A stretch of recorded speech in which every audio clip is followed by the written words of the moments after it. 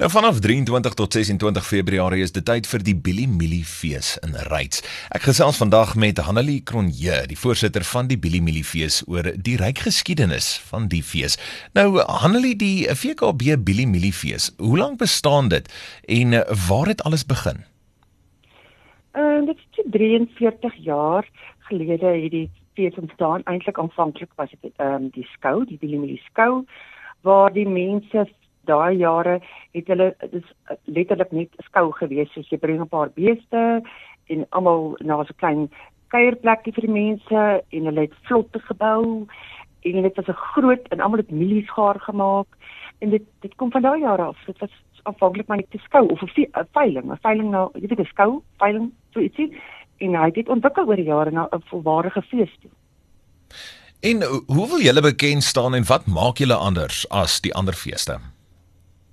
Weet jy, ons is ek skat ons is 'n goed gebalanseerde fees. Ons het die landbougedeelte wat geweldig hierdie jaar vir al die veekant baie gegroei het en ons saaiery, en aan die ander kant vier ons fees.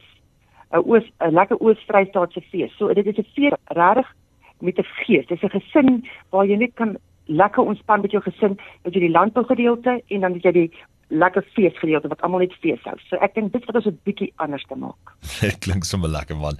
Nou, is daar enigiets nuuts wat ons ook die jaar kan verwag?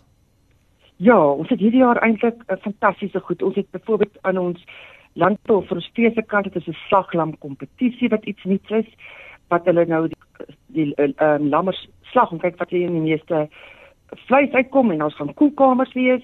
En dan het ons verder 'n lekker mini golfpadbaan in een van die geboue. En dan het ons wonderlike kunstenaars.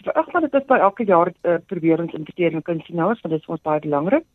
En dan iets soos 'n petting zoo, ons het gevoel ons wil 'n kindertuin, dieretuin. Ons het ons eie dieretuin wat ons hierdie jaar saam met die DBV doen, sodat ons regtig vir die DBV fondse kan insamel. Ons het baie goeie borge gekry en dalk neem hulle hondjies of katjies aan. So dit is wat ek sal sê wat uitstaan, en ons natuurlik ons tuinshop wat ons gebou het van kuis. Dit is vir ons 'n baie groot ding.